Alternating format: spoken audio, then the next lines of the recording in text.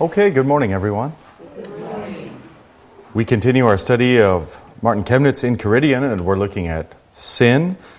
And we'll pick up at the bottom of page 58 with question 105, which testimonies of Scripture show that original sin exists and what it is? And I'll simply direct your attention there once again to a lengthy number of texts from Genesis to all the way through Ephesians 2, Old and New Testament cited, where this is thoroughly taught and proved. And then over on page 59 at question 106, is it necessary to acknowledge original sin and even to acknowledge it in such a way that it is truly and properly sin? So we'll be looking at these things as we progress along today. In the name of the Father, and of the Son, and of the Holy Spirit, Amen. Our Father, who art in heaven, hallowed be thy name. Thy kingdom come, thy will be done, on earth as it is in heaven. Give us this day our daily bread, and forgive us our trespasses, as we forgive those who trespass against us. And lead us not into temptation, but deliver us from evil. Kingdom, and the power, and the glory, forever and ever. Amen.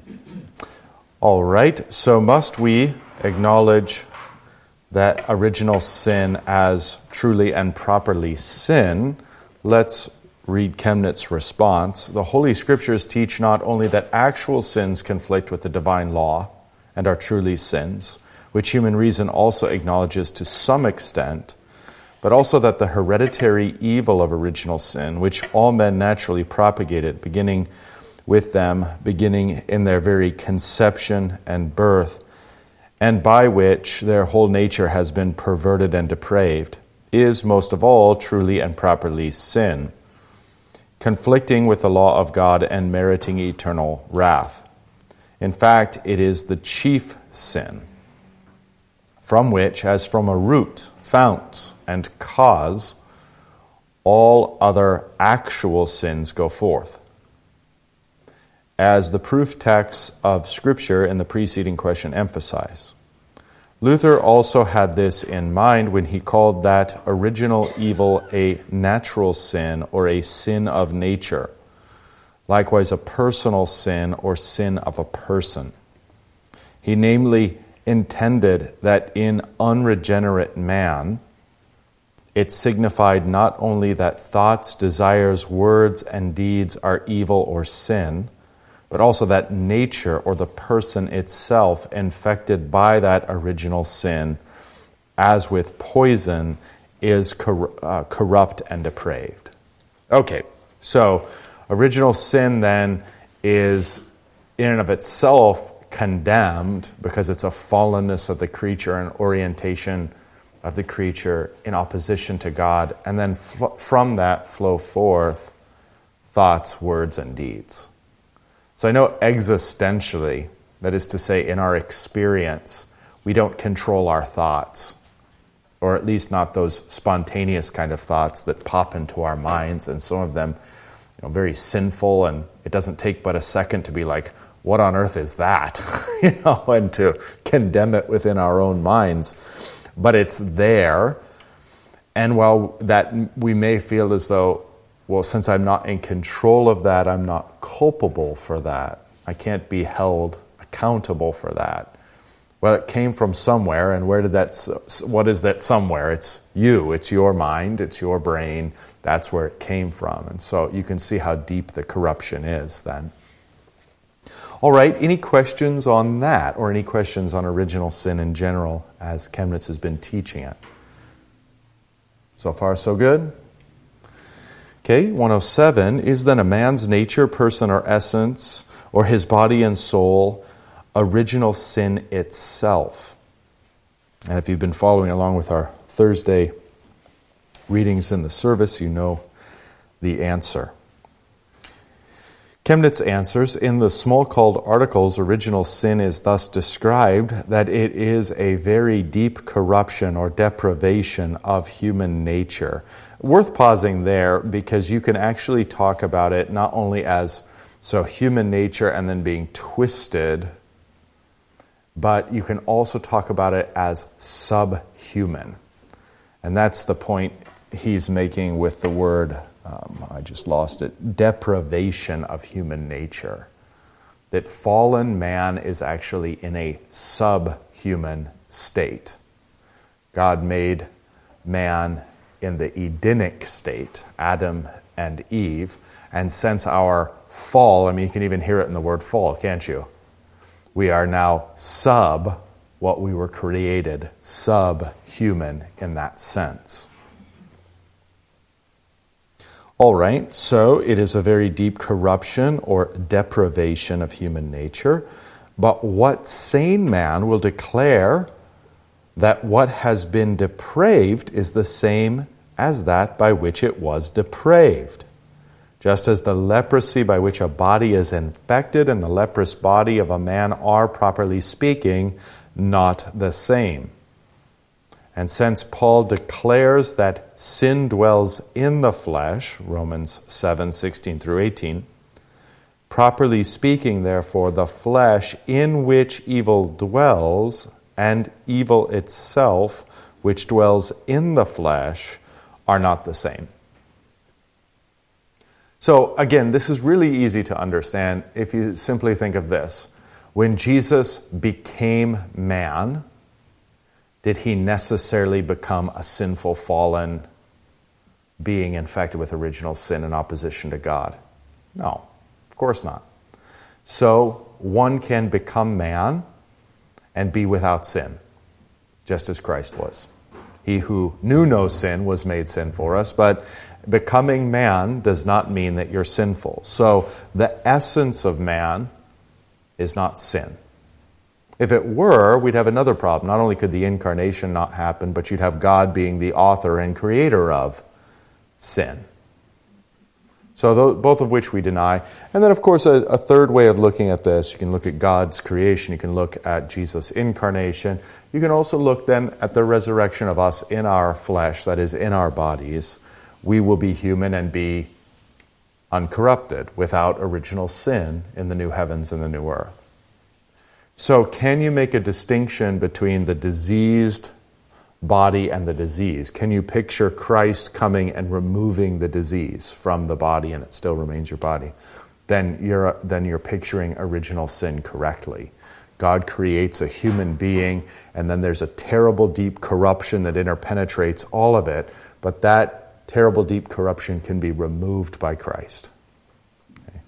So to be human is not to be a sinner. That's a condition in which we find ourselves as humans. Make sense? Okay, it's an important distinction because otherwise to be human is to sin, then God's guilty of creating sin. Christ becomes a sinner by virtue of his incarnation. When we're raised in our flesh on the last day, we'll remain with these sinful impulses. None of that is biblically true. We want to protect ourselves against all of those errors. On the flip side, we want to protect ourselves against the Pelagian errors and all their shapes and forms. That's the idea that somehow the corruption of the original sin has left something within us pure, usually identified as the will or as reason or as the intellect or something like this. And if that's pure, then that must cooperate in one way, shape, or form with God in justification. So it's Pelagianism if it's all up to you. It's semi-Pelagianism if you start it and God finishes it. It's synergism if God starts it and you finish it. It's like how many different ways can we play on the same theme? But that's where you get Pelagianism, semi-Pelagianism, and synergism, all of which are rejected. So we're steering between these two ditches, these two opposite errors, as is so often the case in theology. So when we say that Christ is the great physician of body and soul, we know that he's ultimately going to heal us from sin and from all the resultant corruption, the suffering, the sickness, the disability, the death within us. That's all going to be removed. Okay, so on we go then. 108. Does this passage then mean that the very nature of man after the fall is per se or in itself still clean, good, unhurt, and uncorrupted, and that only original sin in nature is evil? Here's Chemnitz's answer. The church rightly sings and confesses that by the fall of Adam, the whole nature and essence of man has been completely depraved. And Scripture says they have all gone aside. They have together become unprofitable. There is none that does good. There is not even one. Romans 3:12. And because of that corruption, the whole depraved nature of man is accused and condemned by the law unless there is remission for the sake of Christ as the mediator apprehended by faith. Okay, so where does this get challenging? It would get challenging, for example, when we confess in one of our settings that we are by nature sinful and unclean. That could be understood wrongly. That is to say, the essence of what it means to be a human being, just human nature is itself corrupted. But that's not what we're confessing. Our sinful nature, our nature has become sinful thoroughly in such a way that we are by nature sinful and unclean, by natural birth sinful and unclean. That's what we're confessing there. But right, that language of, do you have nature sin? Are you naturally sinful? Are you essentially sinful? Which is what this question in particular is looking at, can be understood rightly and wrongly. And it's important to get it right. It really is. And if you feel as though, I hope not, but as you feel, if you feel as though you're off in some kind of theological woods making distinctions where it's unimportant to make distinctions, well then do just trace back to what Chemnitz just quoted from Romans 7:16 through 18. That there Paul talks about the flesh in which evil dwells, making a distinction between the flesh there and evil which indwells it. So you find this distinction thoroughgoing in the Scriptures. All right, so then at 109, a lengthy setup and question. Is original sin such a light evil as some outwardly spattered spot that can easily be wiped off, so that nature meanwhile remains unhurt and good, or at least in spiritual things, it nonetheless of itself has and is capable of something good? So that's the question now back on the other error of Pelagianism. And here's the answer. Original sin, as we said, is a most profound corruption by which the nature of man has been completely and utterly depraved in body and soul and in all powers, so that in the sight of God, especially in spiritual things, note that, especially in spiritual things, no good dwells in our flesh, but by nature every imagination of the thoughts of the human heart is only evil. In fact, human reason can neither imagine nor understand how profound, horrible, and grave an evil original sin is. But that must be learned and known from the divinely revealed word. For the heart of man is so evil, perverse, and shattered that it is inscrutable. Jeremiah 17, 9 through 10. And so great is the magnitude of the original sickness that it cannot be healed but by the regeneration and renewal of the Holy Ghost. This healing begun in this life will be completed in eternal life to come. So, a couple of things worth pointing out there. This is familiar turf, or should be, I think, by now, and that is that we're so corrupt we don't even know how corrupt we are.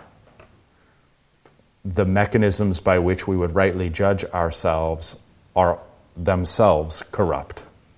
So, it's like a criminal judging himself, like, what's he going to plead guilty to? Well, I did this thing, but I had every reason I should have done it, so, I should get off light. And everybody would look at that and be like, well, that's a little biased. And that is a microcosm for how all of us as sinners weigh and assess our sin. We don't understand it as deeply, as profoundly as we ought. The Scriptures reveal that to us. So that's the first point and should be a familiar point. And the second point is that, and this is more controversial in later Lutheranism, it shouldn't be. It's, again, thoroughly taught in the Scriptures. But that's that original sickness cannot be healed but by the regeneration and renewal of the Holy Ghost. And that language is coming from Titus 3 in a baptismal section, that through baptism, the Holy Spirit or the Holy Ghost is poured out on us in such a way that we become regenerate and renewed. Now, notice what it says. This healing begun in this life. So we don't teach as the holiness bodies do that it's completed in this life and that there are certain people who are finally done with original sin. That's preposterous. But it is begun in this life. And so the healing is begun, and there are ways in which a regenerate and renewed man, one who is indwelt by the Holy Ghost, is entirely different than a man who is unregenerate, unrenewed, and does not have the Holy Ghost. And we look forward to the completion of this regeneration and renewal in the eternal life to come.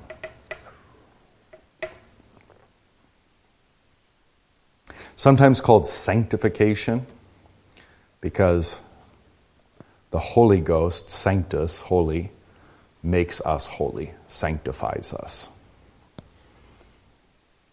All right, any questions? Everybody okay? There's a hand. Are we doing a mic, or you want me to just repeat?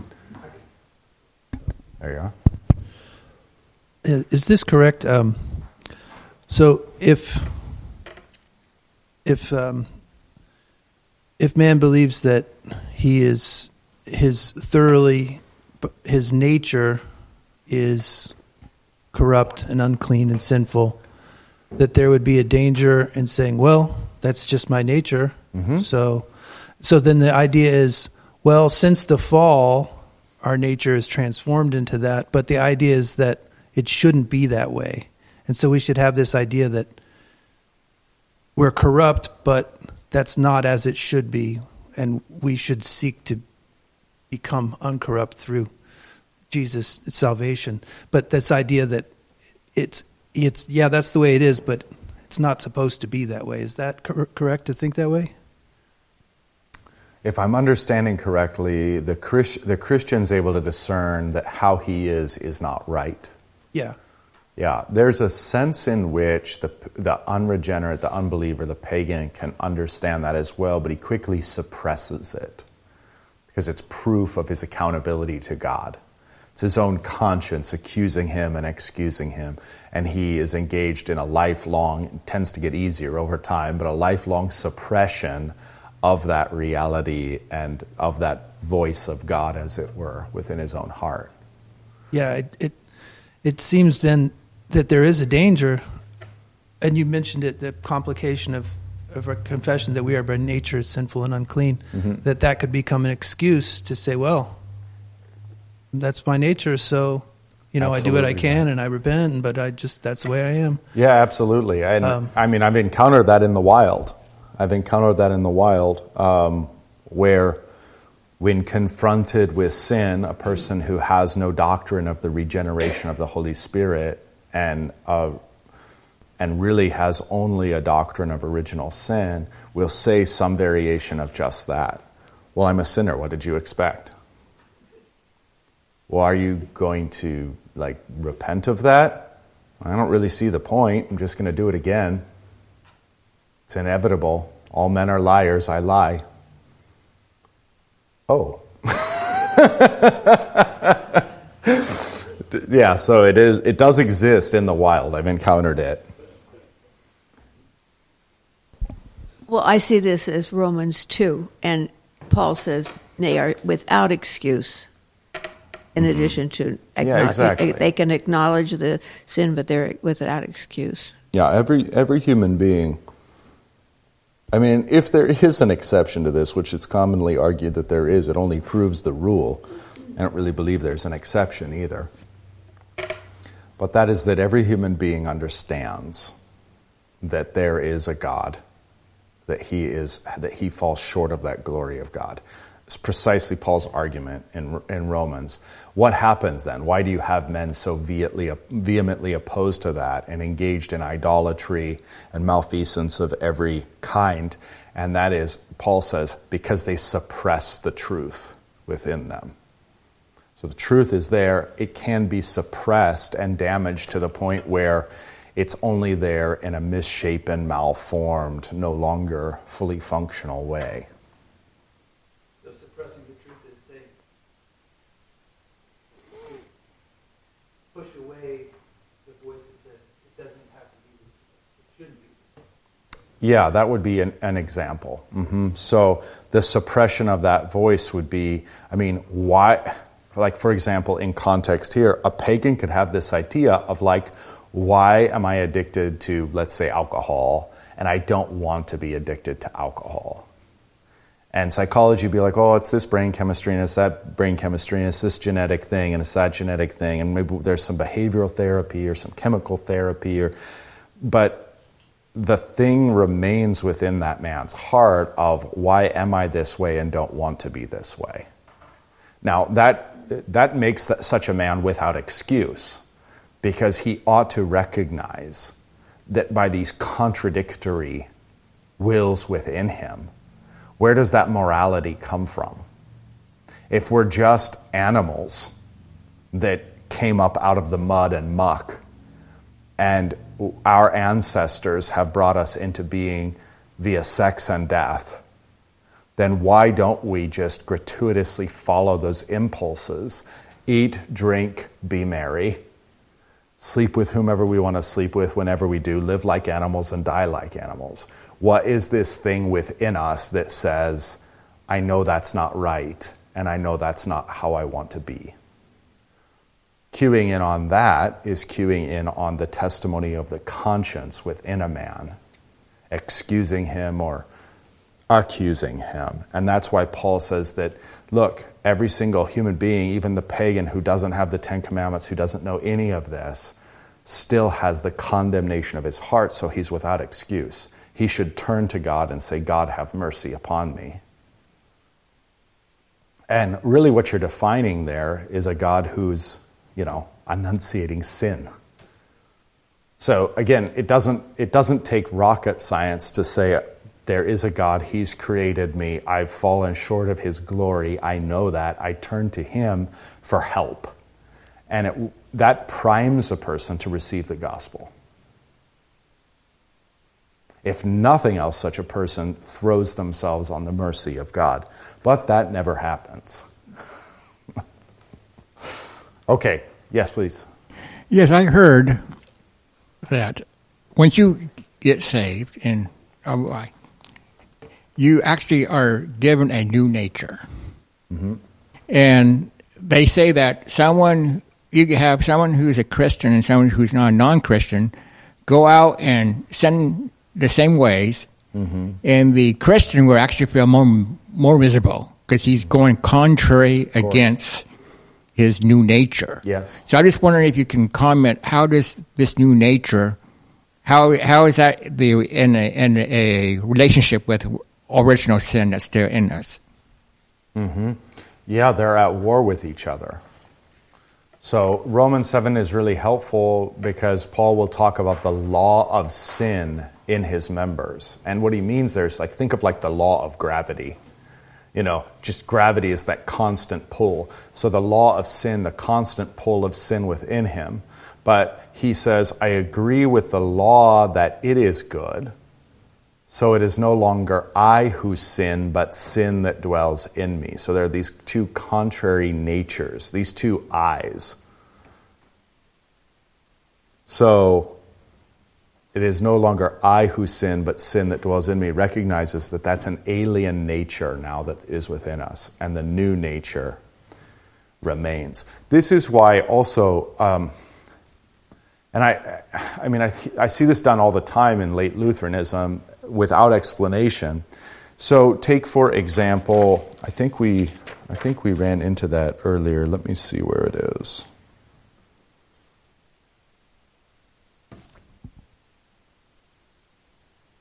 There's Romans. Where was it where we quoted There is none who does good.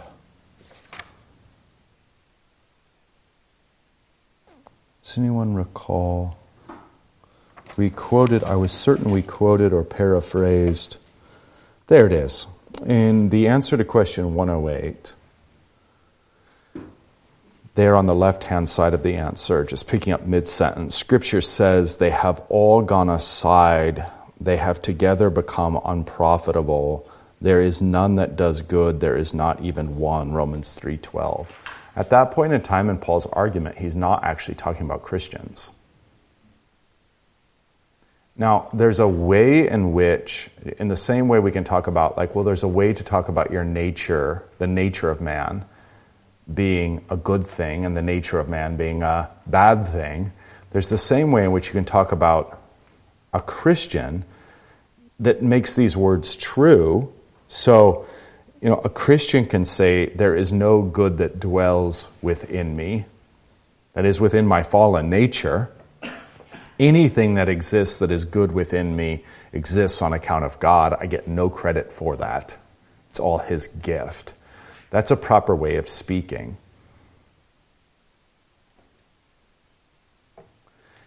We can reflect too in this way, we're paraphrasing Job. One of my favorite sentiments is he says rather profoundly, I am afraid of all my deeds. So when the reality of the law and the reality of your sinful nature strikes you, even as a regenerate man, you just plead guilty before God of all sins. And you say, there's not a single thing within me that I hold up as meritorious or worthy or commendable before God. Now, what's the danger here?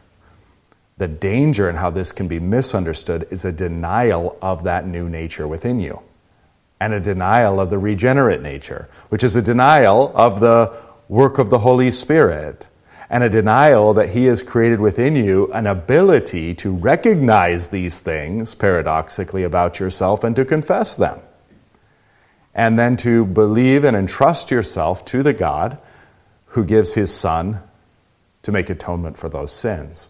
And so, if you were to just take out of context this idea of they have all gone aside, they have together become unprofitable, there is none that does good, there is not even one. If you make the Christian that subject, it's complicated. There's a way to rightly understand that and a way to wrongly understand that. You don't want to deny the work of the Holy Spirit, but we can also assert that on account of everything that is me, there's nothing but sin.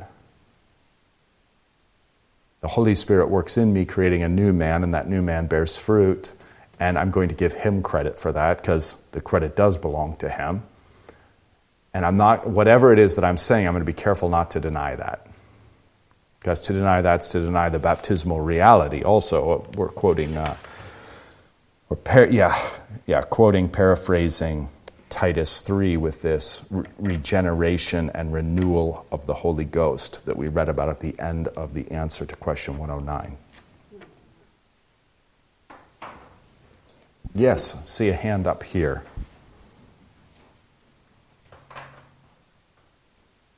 Well,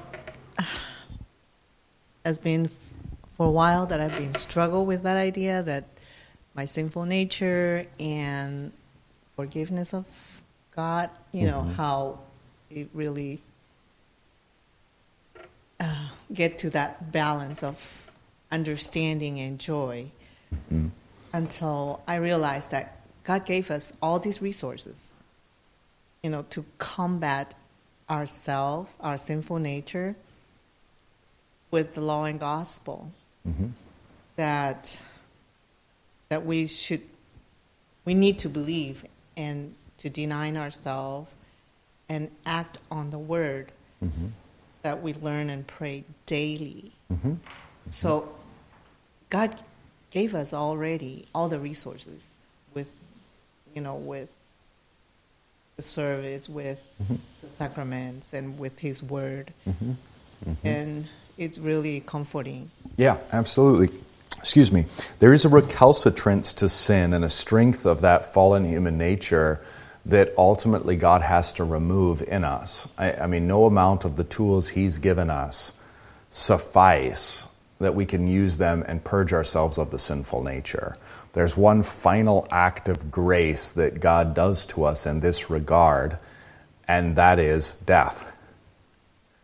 Death is the circumcision of the flesh, the cutting off of that original sin from us, so that death is the best thing that can happen to a Christian, not just because you go to heaven and you don't have to go to work anymore, but because all of the original sin, all of that corruption that stands in the way when you want to do good and convinces you to do evil, all of that overcomes the good you want to do, that's going to be cut off and put away by this act of God in death.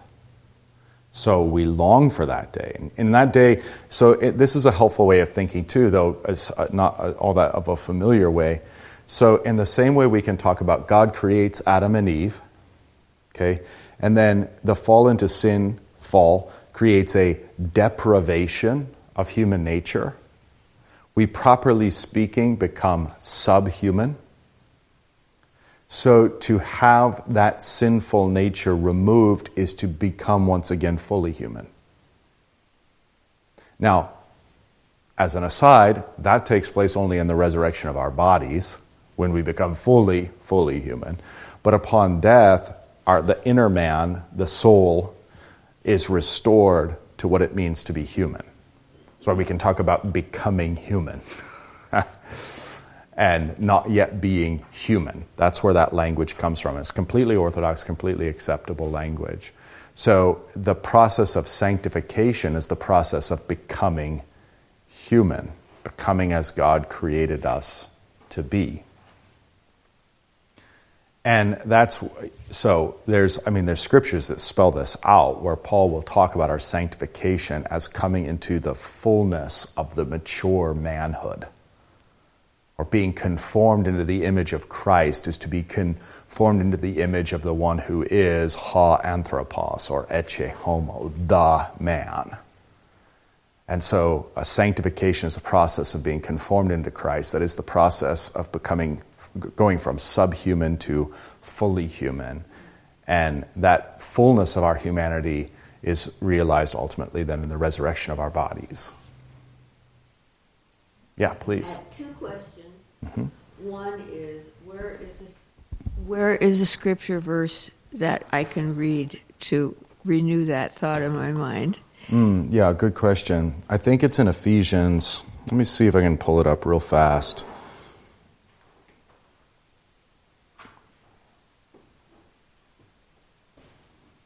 Because it would be worth glimpsing at. Yeah, take a look at. Let's take a look at Ephesians 4:13. See if the iPhone did me right here or not. If not, maybe we can find it quickly. I mean, there are many such places. I don't want to indicate that there are few. I think that this one is just very helpful. Yeah.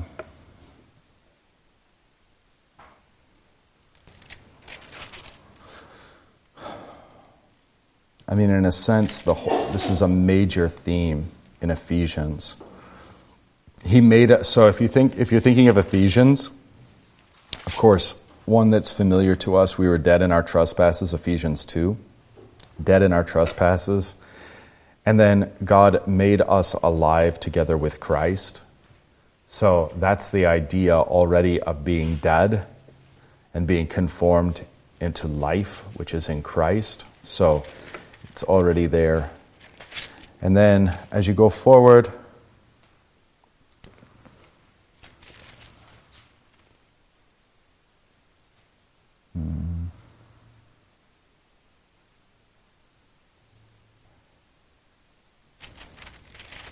oh yeah. Go forward to Ephesians 4. I don't know where to pick up. Why not Ephesians 4:1, and we'll go fast, but we'll be thorough. So Ephesians 4:1, I therefore, a prisoner for the Lord, urge you, plural, to walk in a manner worthy of the calling to which you have been called, with all humility and gentleness, with patience, bearing with one another in love, eager to maintain the unity of the Spirit in the bond of peace. There is one body and one Spirit, just as you were called to the one hope that belongs to your call. One Lord, one faith, one baptism, one God and Father of all, who is over all and through all and in all. But grace was given to each one of us according to the measure of Christ's gift, which means different gifts, and perhaps even different amounts of certain gifts. Therefore it says, when he ascended on high, he led a host of captives. This is his exodus, by the way. And he gave gifts to men. So he leads his exodus out of this world, leading a host of captives behind him. That's why on the Mount of Transfiguration, they're talking about his exodus. And then he gives gifts to men. And that's what Paul's really honing in on to say that he has given to each one of us according to the measure of his gift. All right, 9 is aside from the point, but kind of fascinating anyway. In saying he ascended, what does it mean? But that he also descended into the lower regions of the earth. The historic reading of that verse is talking about the descent into hell. That's the historic take. It's only recently we've tried to make that something other. Verse 10, he who descended is the one who also ascended far above the heavens, that he might fill all things. So he reigns. I mean, this is a point Luther picks up on. I don't know if it's specifically from this verse. He's got this beautiful statement that even if you died and went to Hades, even if you died as a Christian and went to the realm of death, or if you went to hell, you would find Christ and evidences of Christ's reign and rule there, so that you would have no need to fear. And you would quickly depart from there on your heavenly way, your heavenward way. All right, so he who descended is the one who also ascended far above all the heavens, that he might fill all things. And he gave the apostles, so here's the gifts, the prophets, the evangelists, the shepherds, and teachers to equip the saints. There should be a comma there, because he gives these others for the work of the ministry, not strictly speaking the saints. For building up the body of Christ, until we attain to the unity of the faith of the knowledge of the Son of God. Okay, so here's where we're picking up important. Like, why does he give prophets, evangelists, shepherds, teachers? He gives them to equip the saints. He gives them for the work of the ministry. He gives them for the building up of the body of Christ. Why? What's the purpose? What's the telos? What's the end? Verse 13, until we all attain to the unity of the faith, see, conformity is the goal, and of the knowledge of the Son of God, comma, to mature manhood. That would be your proof text par excellence for what I'm talking about. To come into the full maturity of what it means to be man. To mature manhood, now here's a parallel phrase, to the measure of the stature of the fullness of Christ. See? So being conformed into Christ is conformed into his death, conformed into his resurrection, but conformed into the image and essence of this new man. Why? Whose image and essence are we in now by birth? That of Adam. Well, we are being reborn we have been reborn and are being conformed into the image and likeness of the new Adam, the new man, Christ. And so only when that's completed in us do we reach the maturity of manhood or the fullness of what it means to be ha anthropos or echi homo. It's kind of the glory in one of the high points in John's gospel where Christ has been scourged, which in and of itself is a sort of a death sentence. He's not going to survive that, even if he doesn't go to the cross. He's not going to survive that. He's already in that act been faithful unto death. And in some respects, too, what happens in the scourging is just, physically speaking, worse to endure than the cross.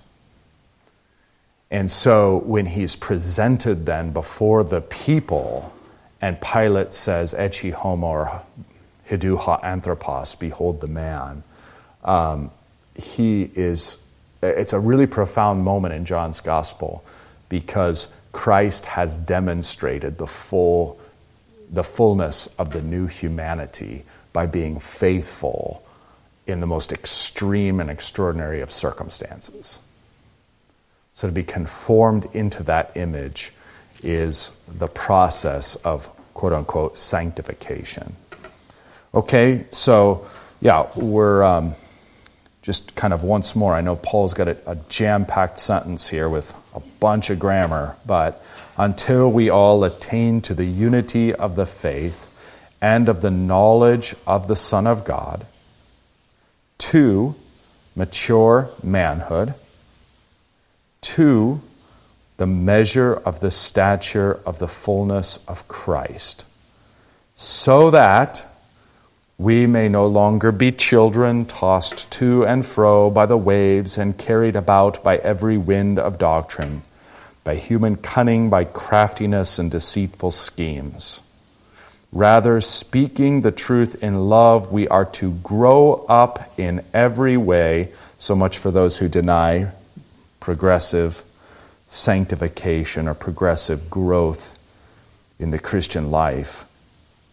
We are to grow up in every way into Him who is the head, into Christ, from whom the whole body, joined and held together by every joint with which it is equipped, when each part is working properly, makes the body grow so that it builds itself up in love. The idea of going from children to adults through conformity to Christ.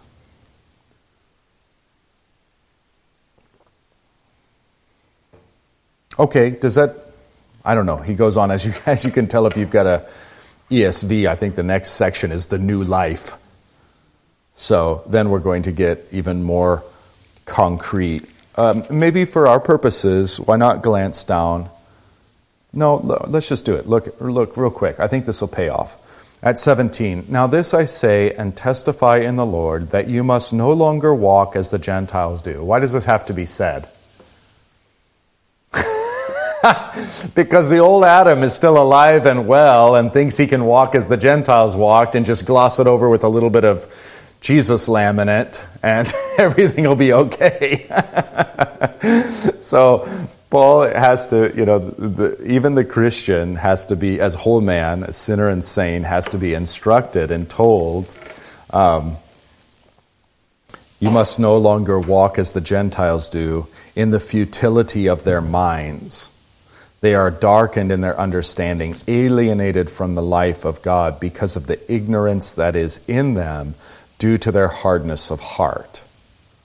They have become callous and have given themselves up to sensuality, greedy to practice every kind of impurity, but that is not the way you learned Christ.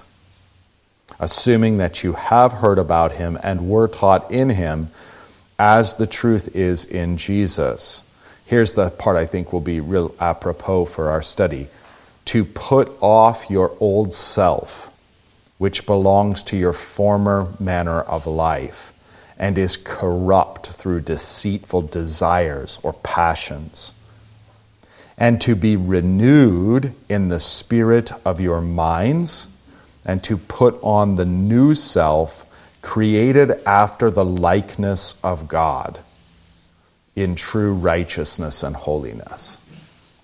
See, so central to the Christian life then is putting off the old self, putting on the new self, being conformed into the image of Christ, being conformed into the likeness of God, having true righteousness and holiness. Okay, well, Paul continues on and gives some more concrete admonition, including there, chapter 5, verse 1, therefore be imitators of God as beloved children, God being your Father. So like Father, like Son is the goal of our lives.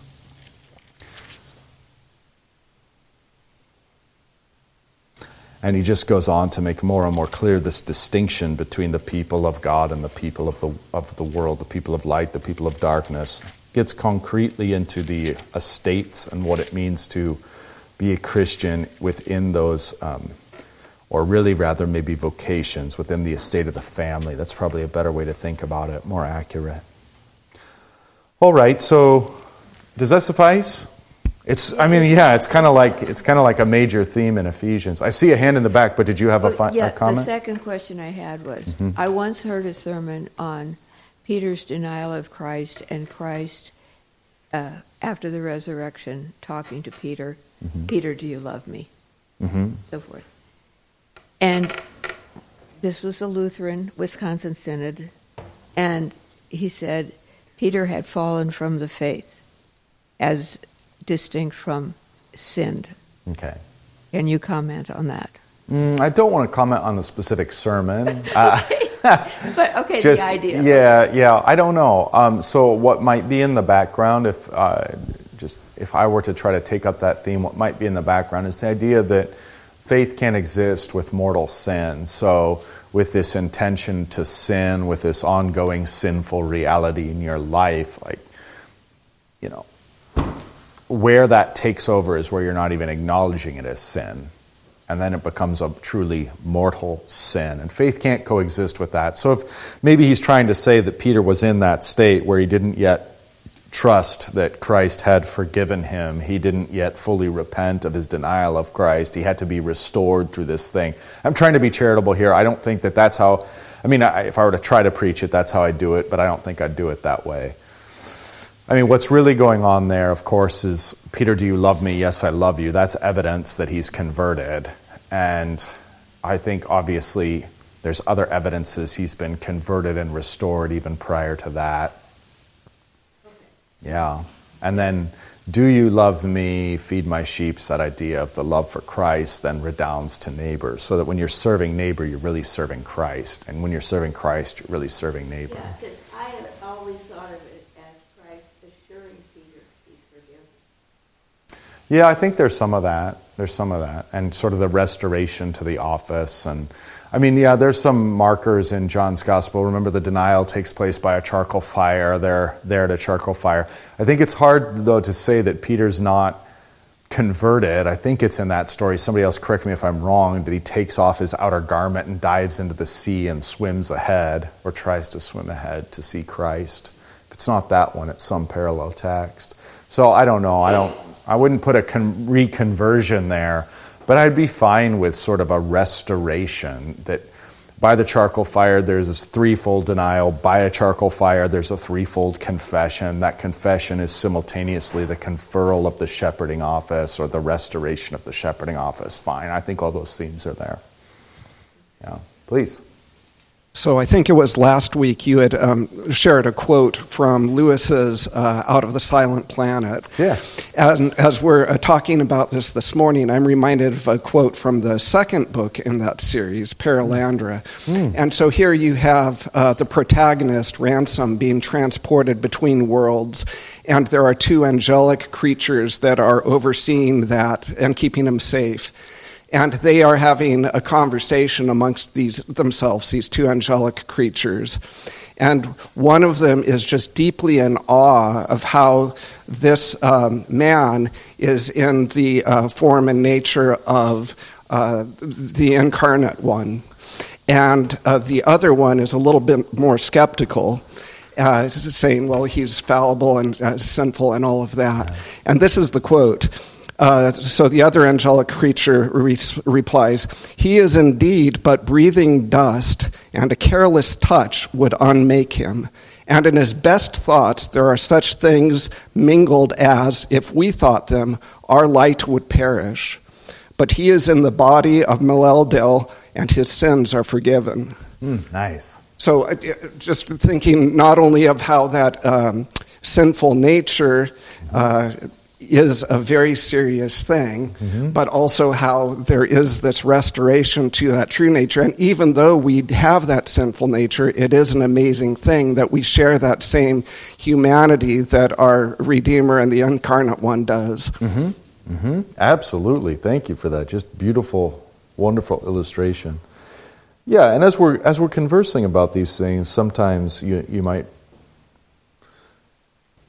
you might be careful to define terms too, because we can confuse each other with the way we speak. This has nothing to do with the comment that was just made, which is beautiful and wonderful. It just reminded me of this idea that we can talk about the human being as saint when we talk about the new man. We can talk about the old man that still indwells us as being sinner. So we can talk about those realities almost like two men glued together that are distinct yet one. We can parse out the differences between those two. But then we can also zoom all the way out and look at the whole man and talk about the whole man as the Christian containing these two natures, these two opposite natures. And that's a helpful thing to remember too. We can talk about the whole man. So the whole man needs law and gospel. And that's a very profitable way to think. Okay. So anything else? Yeah, sure. In Ephesians, the scripture that we just read, yes. It tells us what we should do, what we shouldn't do. Mm-hmm. It seems like we're very capable of doing and not doing the things that God tells us. So what are your comments that, with our sinful nature and be capable of doing the right thing?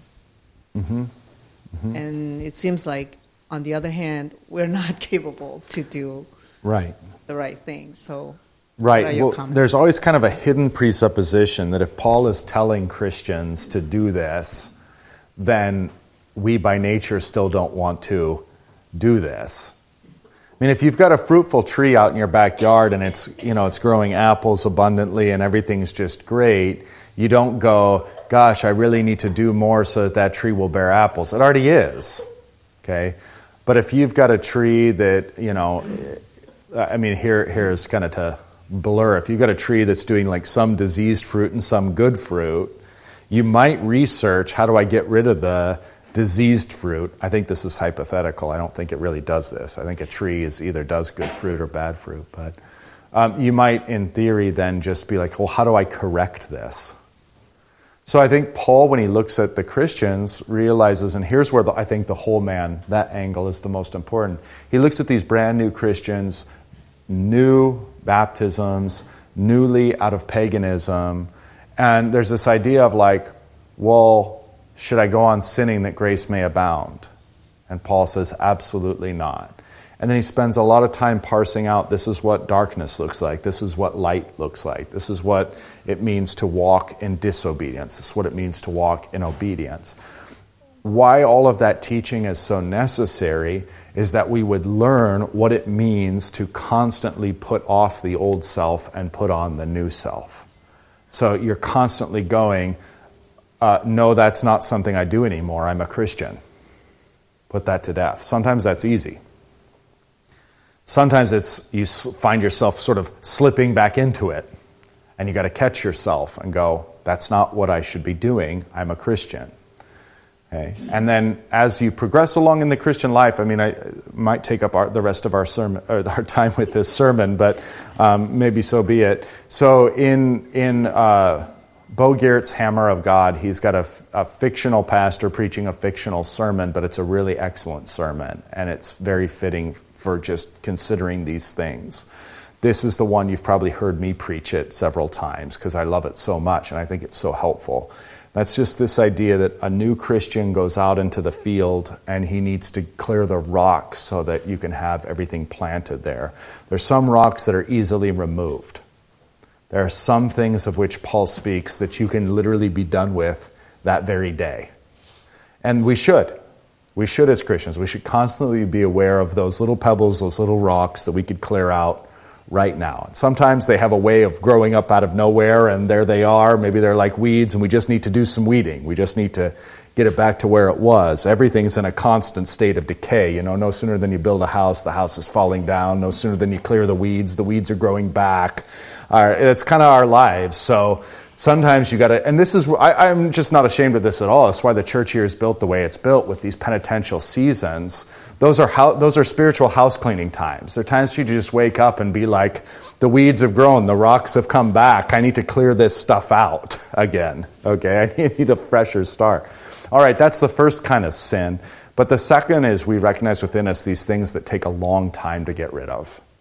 And, I think that's part and parcel with the idea of bearing fruit in patience that Jesus was talking about in our text. This idea that there are some things that take a long time to work out. Especially like you wake up one day and you say, well, my relationship with my Christian kids, I'm a Christian, they're a Christian, but it's not good. How am I going to fix this? It's going to take some time.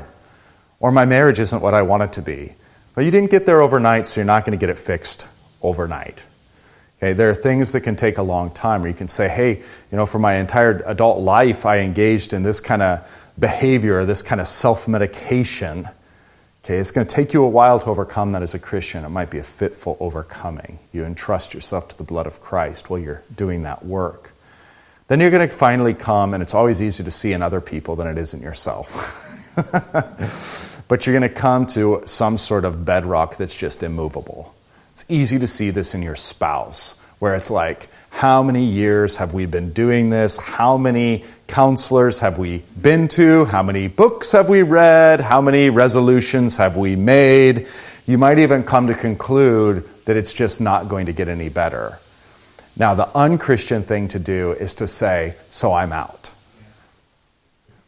And that's true for any relationship, but maybe particularly for the marital relationship. C.S. Lewis is so great on this point because he goes, the fool gets to that stage and moves off to another woman only to go through the same process and realize all over again that there's some intractable part of her that he doesn't like and can't change. And so he just moves along like an idiot from...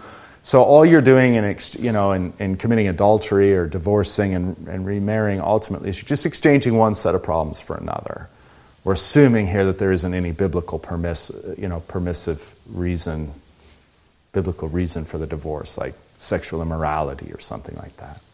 Okay, so we recognize then within others, because it's easier, but also within ourselves, that there are these things that though we'd like to overcome them, and though we're going to continue to strive to overcome them in our entire lives long, we just may not get the chance. We just may not get the chance. You can find things within yourself like weakness in conflict, or overbearingness in conflict. Or you can see within yourself a certain sort of chronic dissatisfaction, or a certain sort of chronic non-interest in something that seems fundamental to what God has given you to be interested in. These kinds of things you can recognize. It's not like you just give up and say, oh, well, that's the way it is. You fight these things even when your rational self is telling you it's probably not going to be conquered. What do you do then? And the answer of this fictitious pastor in this fictitious sermon is you realize that's Golgotha. That's the stone shaped in the skull within you that you're not going to dig out of the field. It's there. What you have to entrust yourself to is that cross that is planted within that skull and the blood of Christ that drips out upon it. It cleanses the whole field. Cleanses all those little rocks and weeds. It cleanses the boulders and large stones. It cleanses that bedrock of sin that's not going to be removed by you in this life. And it cleanses it right up until death, when Christ himself then comes and removes it. Then all the stones are finally removed from the field. That's what I was talking about when I talked about this final circumcision of the flesh that is death. We pass through death and the field finally becomes purified. Well, are all our efforts in vain then? Shouldn't we just do nothing, take it easy, have an iced tea, and wait for Christ to do all the work there? No, there is something that echoes into eternity. God is delighted in our efforts, even if they appear to us to be futile, God is delighted in them and in some respects causes our efforts to echo into eternity and to reflect in the rewards that we'll have in that next life. That's why it's absolutely worth it to fight. Even when you identify and say, here's my Golgotha, fight until your dying breath against it to find that edge and rip it out of there, all the while entrusting yourself to the blood of Christ that is shed upon that rock within you, and to the fact that Christ will remove it. That faith and that striving after good works, these things are delightful to God, and He promises to reward them. That's His business. He promises to reward them. You don't have to feel weird about that. That's His promise to you. So that makes the whole fight worth it and imbues it with meaning so that we never give up, even while entrusting ourselves entirely to His blood and to the fact that He will finally remove it all from us through death. Make sense? Awesome. Okay, well that's good. That brings us to a close. So we'll pick up next week and maybe we'll reflect a little off camera if we're moving at an okay pace. I know we're kind of taking these tangents, and I enjoy them. I just want to make sure you are too. And if we need to find some ways to pick up pace, we can certainly do that. So let's chat about that in a bit. The Lord be with you.